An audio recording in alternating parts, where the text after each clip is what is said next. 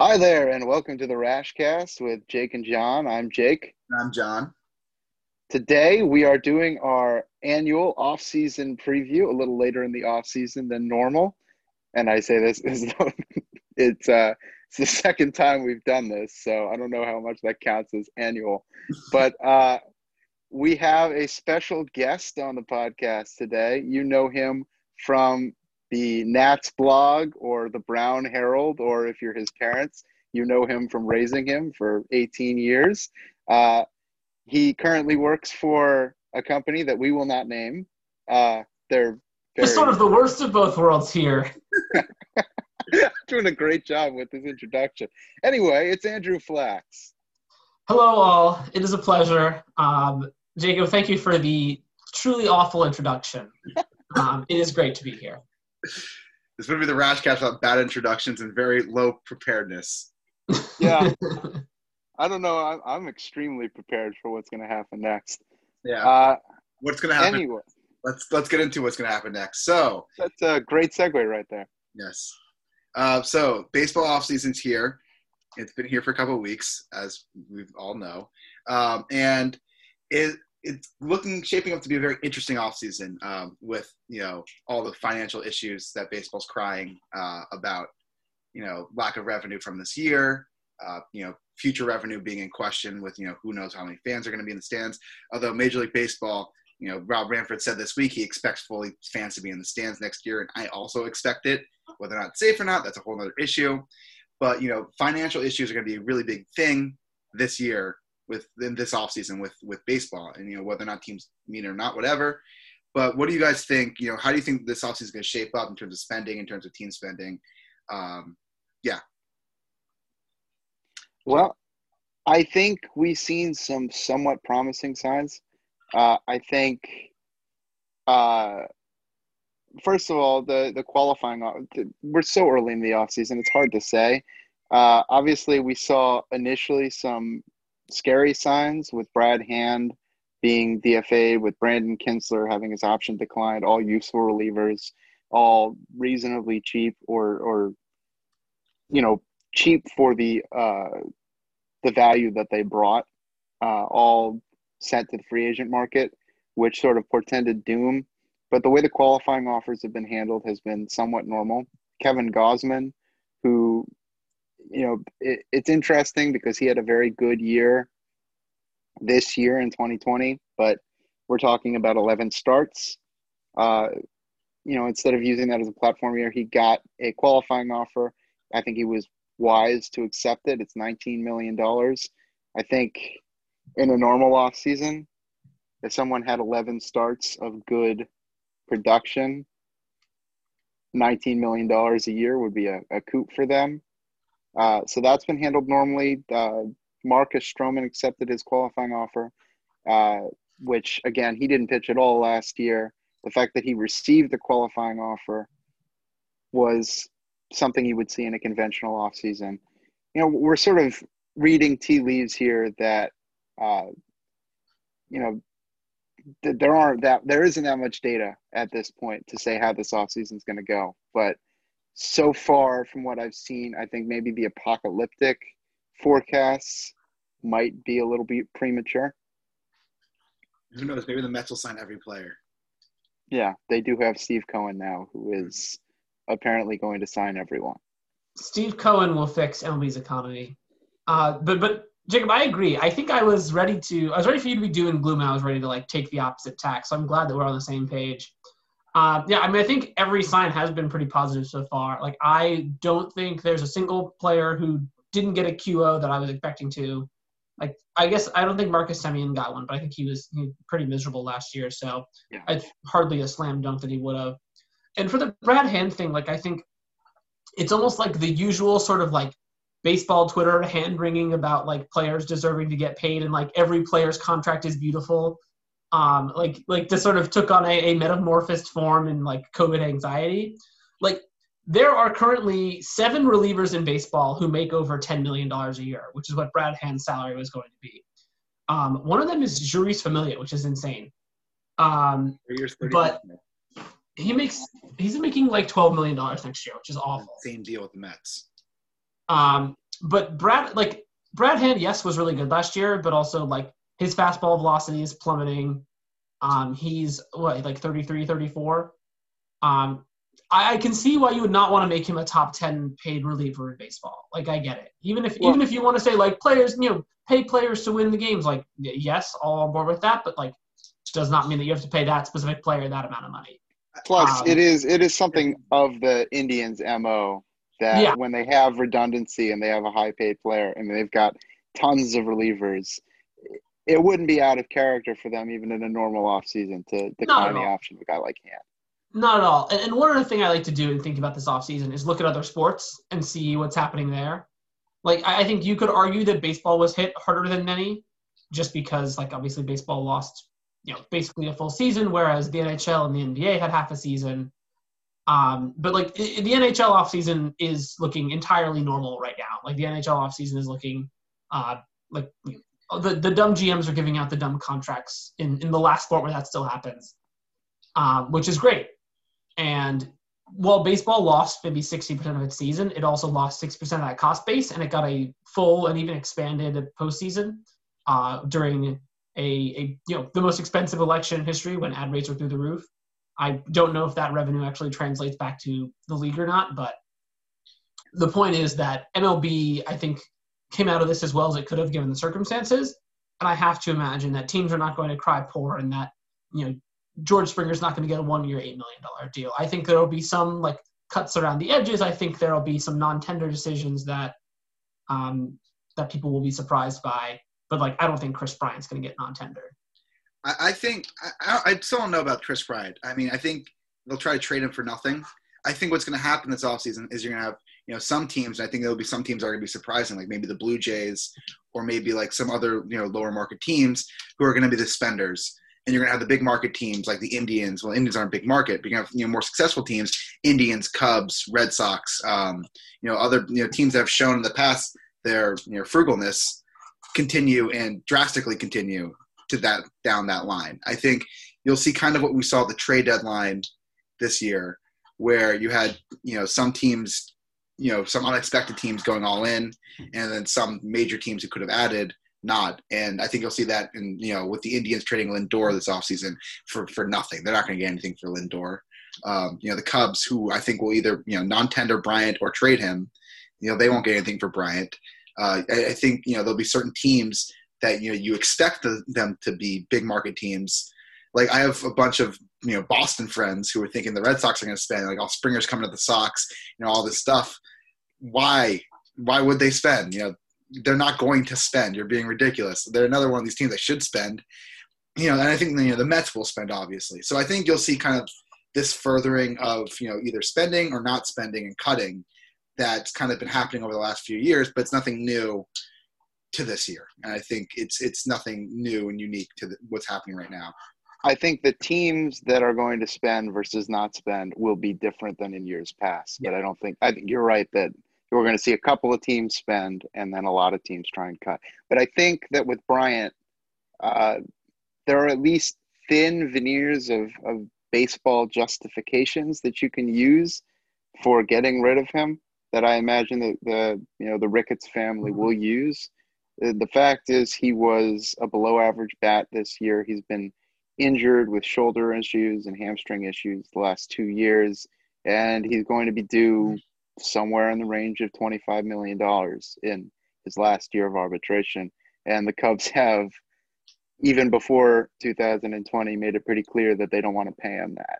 Mm-hmm. So I think that Bryant is as good as gone out of Chicago. And I know that's not as much of an equivocation as I'd like to make, because this is one of the ways where you can get caught. Assuming someone is listening to this.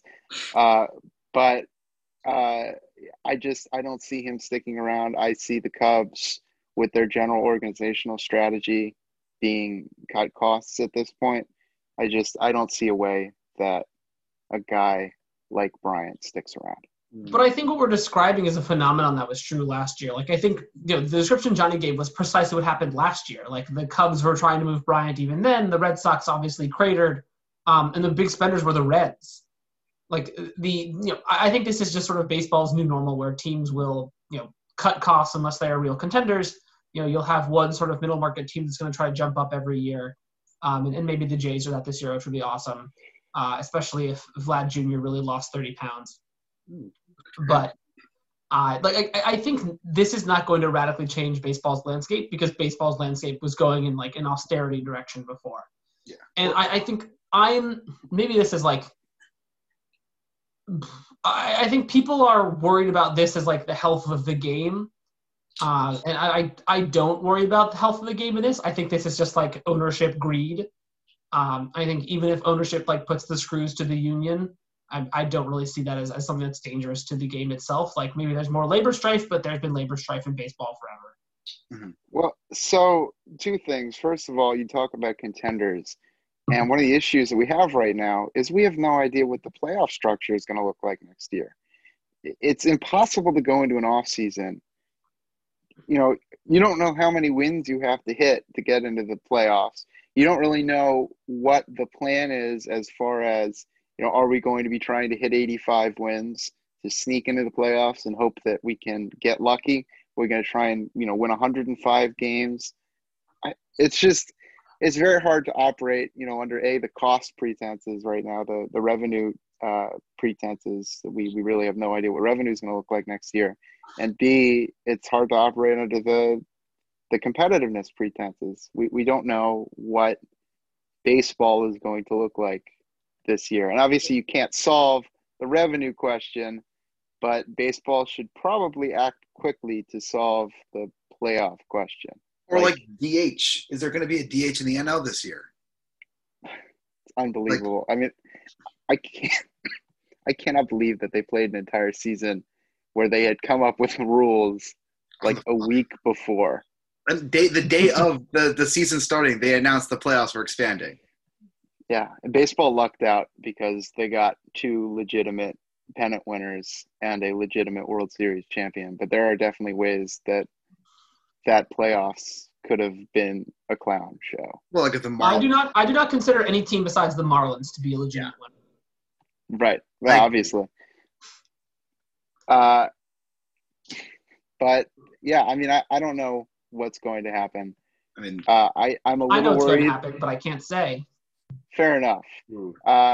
No, I don't know what's going to happen in terms of labor strife. I do think that there is more of a threat to the game. And I'm just realizing you can't see that I made air quotes in an audio podcast. But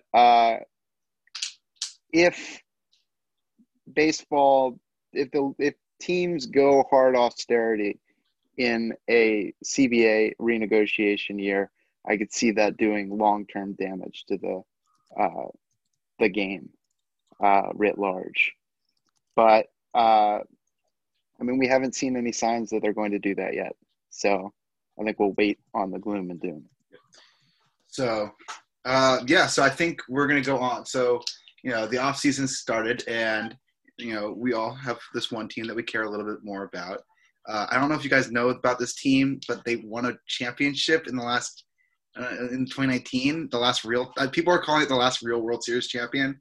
And you're hearing it more and more. Yeah, you're hearing it more and more these days. That the Nationals are the last real World Series champion. I don't know, but who can say? People, it's just what I've been hearing. And it's a very interesting offseason for the Nationals. Last offseason was also very interesting, and they decided to kind of run it back, and unfortunately, there was no real season. But this offseason, it looks like, the Nats probably can't run it back from the 2019 team. You have guys like Howie Kendrick, who are old and was ineffective last year whenever he played. You have half your bullpen gone from the 2019 team. Your bench is gone. You need new starting pitching. So there's a lot of holes in this Nats team that need to be, fixed. They're an aging team, and a lot of aging players have come off the books. And so this is going to be an interesting offseason to see how they want to, push forward with Juan Soto and Trey Turner as the core of the offense and with the aging rotation. So, what needs do you see the Nationals have to fill this offseason? I think the biggest need that they have, obviously they need an outfielder, but I think even bigger than that is they need another starter.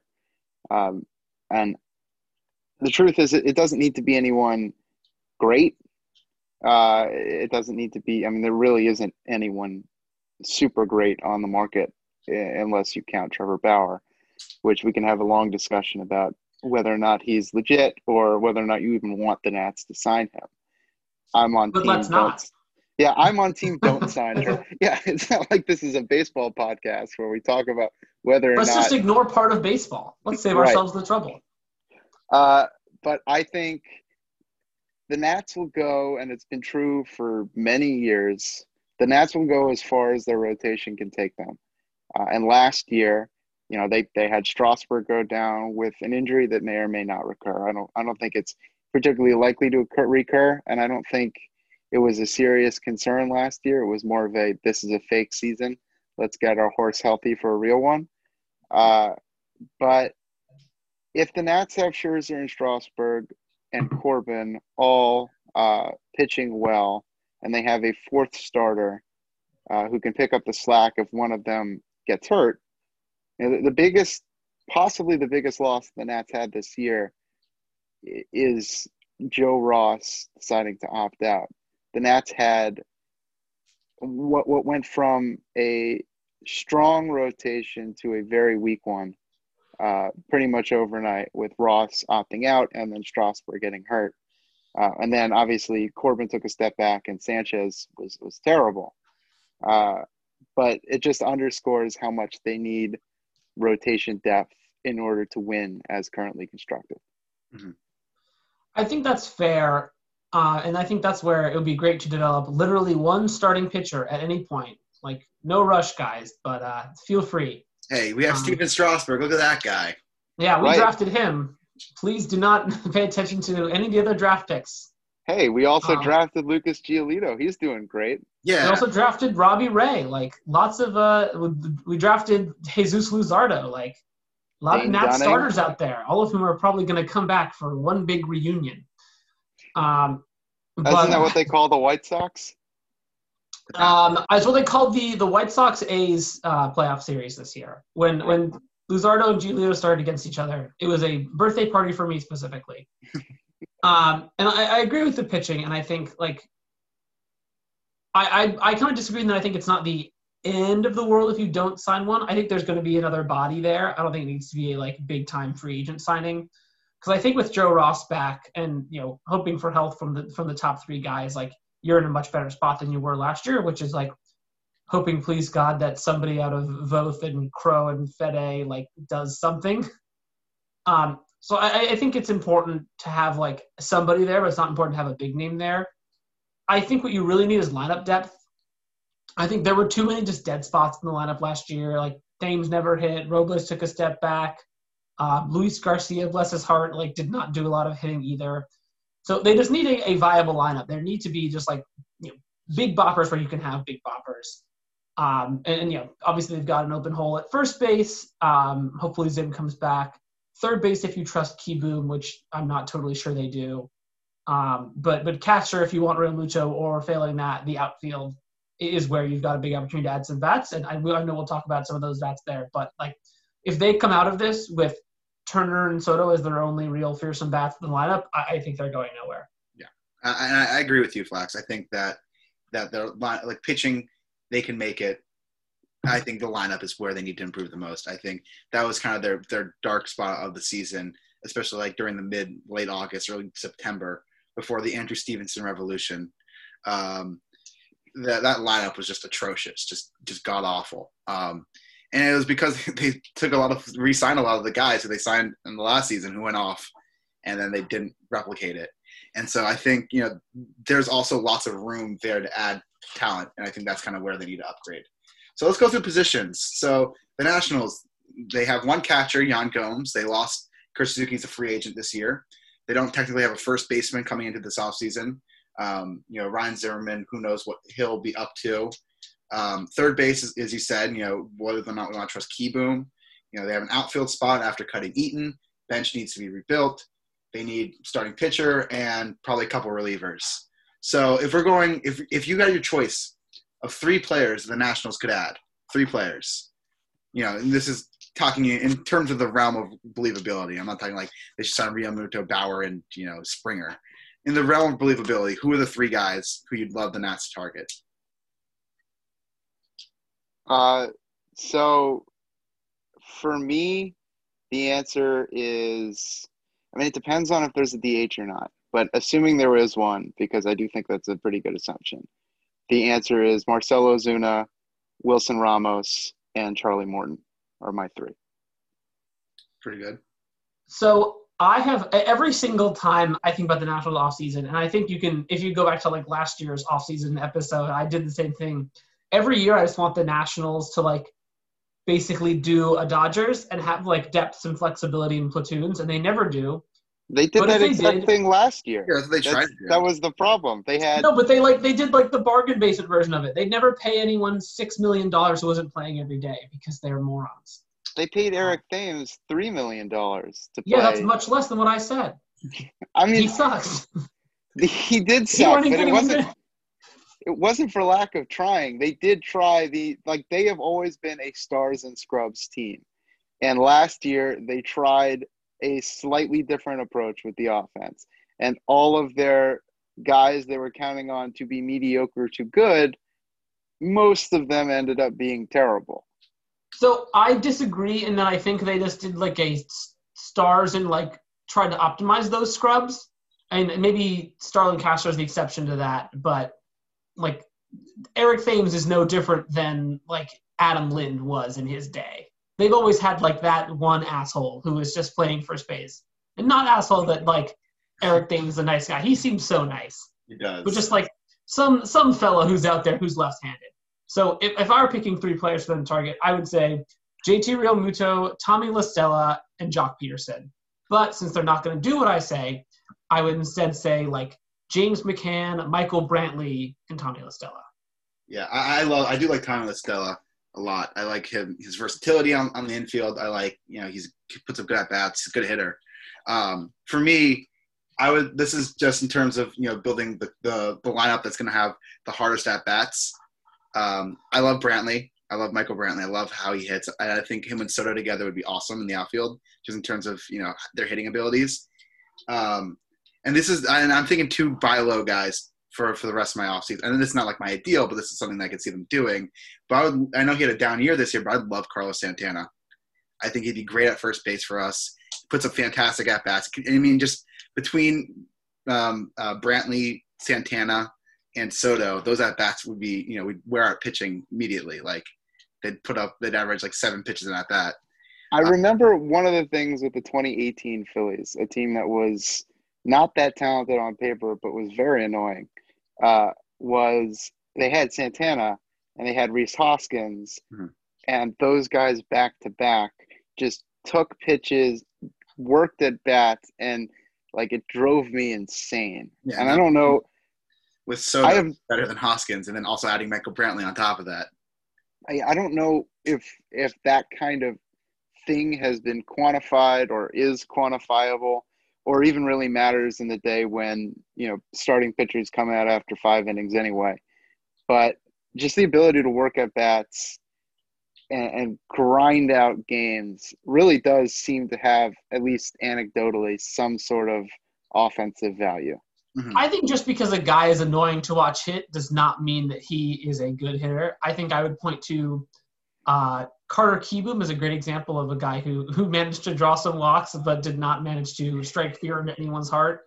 Carlos Santana hit 199 last year. I mean, he still drew a hell of a lot of walks, but I don't feel good enough about relying on him for a spot in my lineup that I would want him on this team. So that's another question, how much stock do you put into 2020?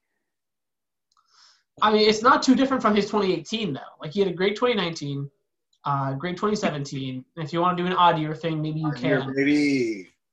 But I think guys like that are generally going down instead of bouncing around. Like, I would so much rather – if you think Zim's going to come back, which I do, which I am, like, sort of fervently hoping he will, I think you're so much better off with just, like, some straight righty masher at first base. Like, I think a Jock Peterson fits really well because he can play the outfield and he can play first base.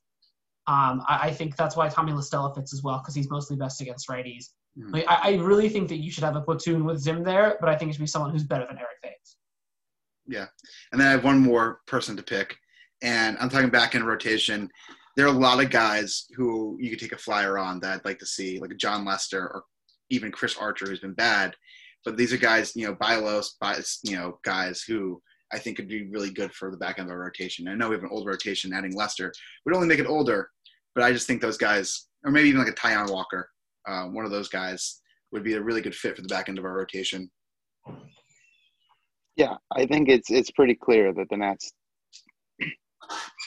do need to add rotation depth, and that it's pretty easy for them to do so, because there isn't a ton of high-end starting pitching available, Bauer notwithstanding. But there is a lot of there are a lot of guys who are going to be available in January, February that they can target. Yeah. Yeah, so that's the approach that I would take to the free agent market for pitchers at least. Like, I think there's going to be an underclass of guys who you could probably just scoop up. You can probably get Rick Porcello on like a 1-year, $4 million deal on February 3rd. But if I want to sort of be a little more aggressive in the market, I'd say like we should think about what the Nationals are looking for specifically in a pitcher, and I think that's like health and reliability, not necessarily spectacular ability. We talked about how Scherzer's getting up there. Corbin was not great last year. Strasburg got hurt. So if you want someone who's just a workman, like goes out there and throws some innings, a lot of the guys out there are kind of scary. Not only the top class, but also Tanaka and Paxton. Cole Hamels was hurt last year. Kluber obviously hurt. Morton had some injury issues. So a great name that's out there that I like is Jose Quintana. I think he is just like your classic like innings eater kind of guy. You can trust him to go out there. He's not the best pitcher in the world, not anymore at least, but I really like him as a fit for this team if you're spending any sum of money on the rotation. Yeah. The thing is, yes, I agree. I completely agree with Quintana because he is a guy who you can pretty much rely on this year aside when he had weird blister issues. Or no, he cut his finger during summer training doing something kind stupid. Of undermines my thing. Yeah, he only pitched 10 innings. Oops. No, it wasn't a major injury. It was a weird finger-related thing. But like this is how I think that the market should view Trevor Bauer. He's got high-end, like he's had high-end results for brief periods in the past. But I think his biggest utility is as a guy who will go out there every fifth day and can give you tons of innings. I think he is a slightly above average starting pitcher with the capacity to be more than that, but B, the capacity to go out and give you, and this is extremely rare, 200 innings. The problem is that is not how the market views him. The market views him as the guy who just won the Cy Young, who is an ace, who will get a 6 or 9 figure contract if he wants one. Yeah. I think the market's definitely going to overvalue Bauer. I think the people behind the front offices and media love Trevor Bauer way more than he actually is good. I think he's just incredibly overrated. He's put up 2 really good seasons. He's also put up a lot of mediocre seasons. And I think this kind of drags us on to our last thing that we want to talk about, and it's just predictions. Where do we think some free agents are going to go this offseason? So I guess we'll start with the top free agent, the guy we were just talking about, and Trevor Bauer. I'll go first. I have him going to the Mets on a 1-year deal. I think he's still going to do that 1-year deal bullshit thing. He's an asshole.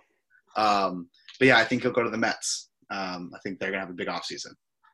Yeah, I would agree. I mean, if you're going to make a splash with a player that the media loves, you go for Bauer. I don't know that it's going to be a 1-year deal, but I think he ends up in Flushing. This is the offseason where I have the least sense of like who is going where and like who gives a shit and whose needs are what. So I'm going to say I could see him back in Cincinnati. Yeah, I could see that too. I think that's good. Still a good fit for him too. I mean, they're not bad teams. Okay, let's go on to Real Muto, JT Real Muto. I have him also going to the Mets. So Mets going to make a big splash, sign the 2 best free agents this offseason. I still am having trouble believing that the Phillies won't re-sign him. I mean, it might happen. I don't know what they're planning on doing in terms of finances, but there's a clear need there. They're still all in. They don't have a replacement. No one has a replacement for a 5-win catcher. I don't see him going elsewhere. It just doesn't make any sense. The way I feel about JT Realmuto and the Phillies this year is how I felt about, in retrospect, how I felt about the Nationals and Bryce. I kept thinking, it makes all the sense in the world for them to re-sign him. Like, they have the need, they have the money. Why wouldn't they do it? Like, if Realmuto was as open to an extension as he said, he would have been signed so long ago if the Phillies actually wanted him. There is a 0% chance he's going back to Philly. Like, I feel pretty confident in this, frankly. So, I don't know. I could see him going to, like, Houston or, I don't know, Toronto. Maybe he goes to the Mets if they don't sign Bauer. I don't think they're signing both of them. I don't think this is going to be the year where, like, even taking over the team in November feels late for Steve Cohen to just, like, start writing checks. So, I don't know. I should pick a team. Let me just say, I don't know, Houston. Houston's a good pick. That's a sneaky pick.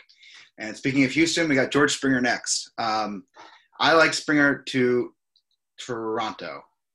I think that's going to be the big splash move this year. Just keep powering on offense, kind of get that key cornerstone guy in your lineup to get around all the young guys. Play him in center. They were playing VR in center at the end of the year. Could definitely use a new one. I think he's just a good fit out there. I can say with absolute certainty that he's not going back to Houston. And I think that's why I would be shocked if Realmuto goes to Houston. I just don't see them spending massively. And I think he's been sort of alienated by the service time games that Houston played with him way back in 2014. Players have long memories about that. And the fact is, Springer can get the money he wants pretty much anywhere. So he doesn't need to knock on Houston's door. I think I'm trying to think of an outside the box thing here. Maybe the White Sox. I mean, I don't know if it makes. Trade rumors has him going too. I mean, it doesn't make a ton of sense. They're pretty well covered in the outfield, but I think that they could use one more big bat. I mean, it's a great lineup already. They tried with Edwin Encarnacion, and he was tired and over the hill. I think with Springer, they could really, they put him in right. They've got a great defensive outfield. They can sort of cover for Jimenez, who is not a great defensive outfielder, with Robert and Springer.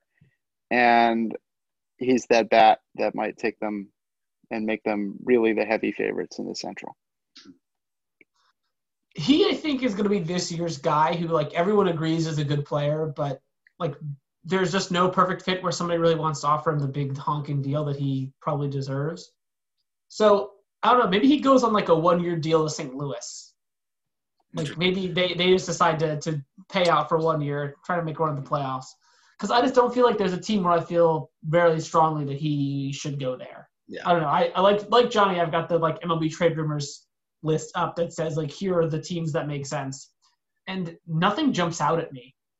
Like, I think we're all overrating the Blue Jays. We can't say the Blue Jays are going to be where every top free agent goes. So yeah, he fits in their lineup the best of any of these teams, but I don't know. No one compels me. Yeah. Frankly, we still don't know if the Blue Jays are going to be playing in Toronto next year. Exactly. They're going to be playing in Nashville. Ooh, fun. Dave Dombrowski's going to be GM. So next we got Marcell Ozuna. I think he'll go to the Nationals. I think that's kind of where he'll I think that's kind of makes the most sense is him than that. But I think where he could go is the White Sox. I think, as you were just talking about, Jacob, the White Sox make all the sense for Springer. As you were saying, I think he makes more sense for Ozuna, a guy who could play, fill in that DH spot for you and provide a real thump in the lineup. I think it depends on what happens with Brantley, and if the Nats decide they want to go Brantley, then Ozuna goes elsewhere. If they decide they want to go Ozuna, obviously he ends up in that. So I think one of the two of Ozuna and Brantley will end up on the Nats. I don't know where the other one goes. I don't know if that's a cop-out, but I think you're both very optimistic about what the Nationals will do. Sure. I think there's a world in which their big signing is Jock Peterson. Ozuna, though, I don't know. Maybe if Cruz leaves Minnesota, he goes there. I think it's hard for me to see him on a team like Chicago when their offensive defense or their outfield defense is already so shitty. Besides Robert, and I think it feels a lot harder to give him to an NL team without knowing if the DH is going to be around, just because he's such a bad fielder. Not due to like his physical capabilities, but like he just seems to do moron shit out there, which is funny to watch. And it kind of would be nice if he was on the Nationals because that's hilarious to me. But I'll pick a team. Okay, maybe he goes to Toronto. Not a bad pick. We got DJ LeMahieu. Now, LeMahieu is a guy we didn't talk about, but he would also be a very good fit with the Nats. Could put him at third, put him at first. He's a great offensive player, but I just really don't see him leaving the Yankees. I really don't. Yeah, I mean, the problem is, again, we don't know what teams are going to do spending-wise. The Yankees were a team – first of all, they've got a huge TV contract. They were also a team that they rely a lot on attendance revenue because they're a big market team. So I don't know what their plan is. But, I mean, in terms of baseball, LeMahieu back to the Yankees makes all the sense in the world. So I'm going to stick with Johnny on that one and make that call. Yeah, I just have a hard time seeing him leaving New York. They love to have that infield depth for whatever reason. I mean, they're not going to have Andahar as like a glorified bench guy forever, but they've got Glaber, they've got Voit, they've got a million other infielders whose names I'm not going to remember. I think he sticks around because that's the way they like to build their team for whatever the hell reason. All right, I'm running out of time, so we're just going to end it here with the top 5 free agent predictions. Thank you, Andrew, for joining the podcast today. My pleasure. And I'll wait for my check. I sent you guys my routing info. Oh, yeah, we'll send it over. And so that's it for the Raschcast today. We'll be back at some point. We don't know when. These come out sporadically at this point. But that's it for us today. Hope you enjoyed, and we'll see you next time. Bye-bye.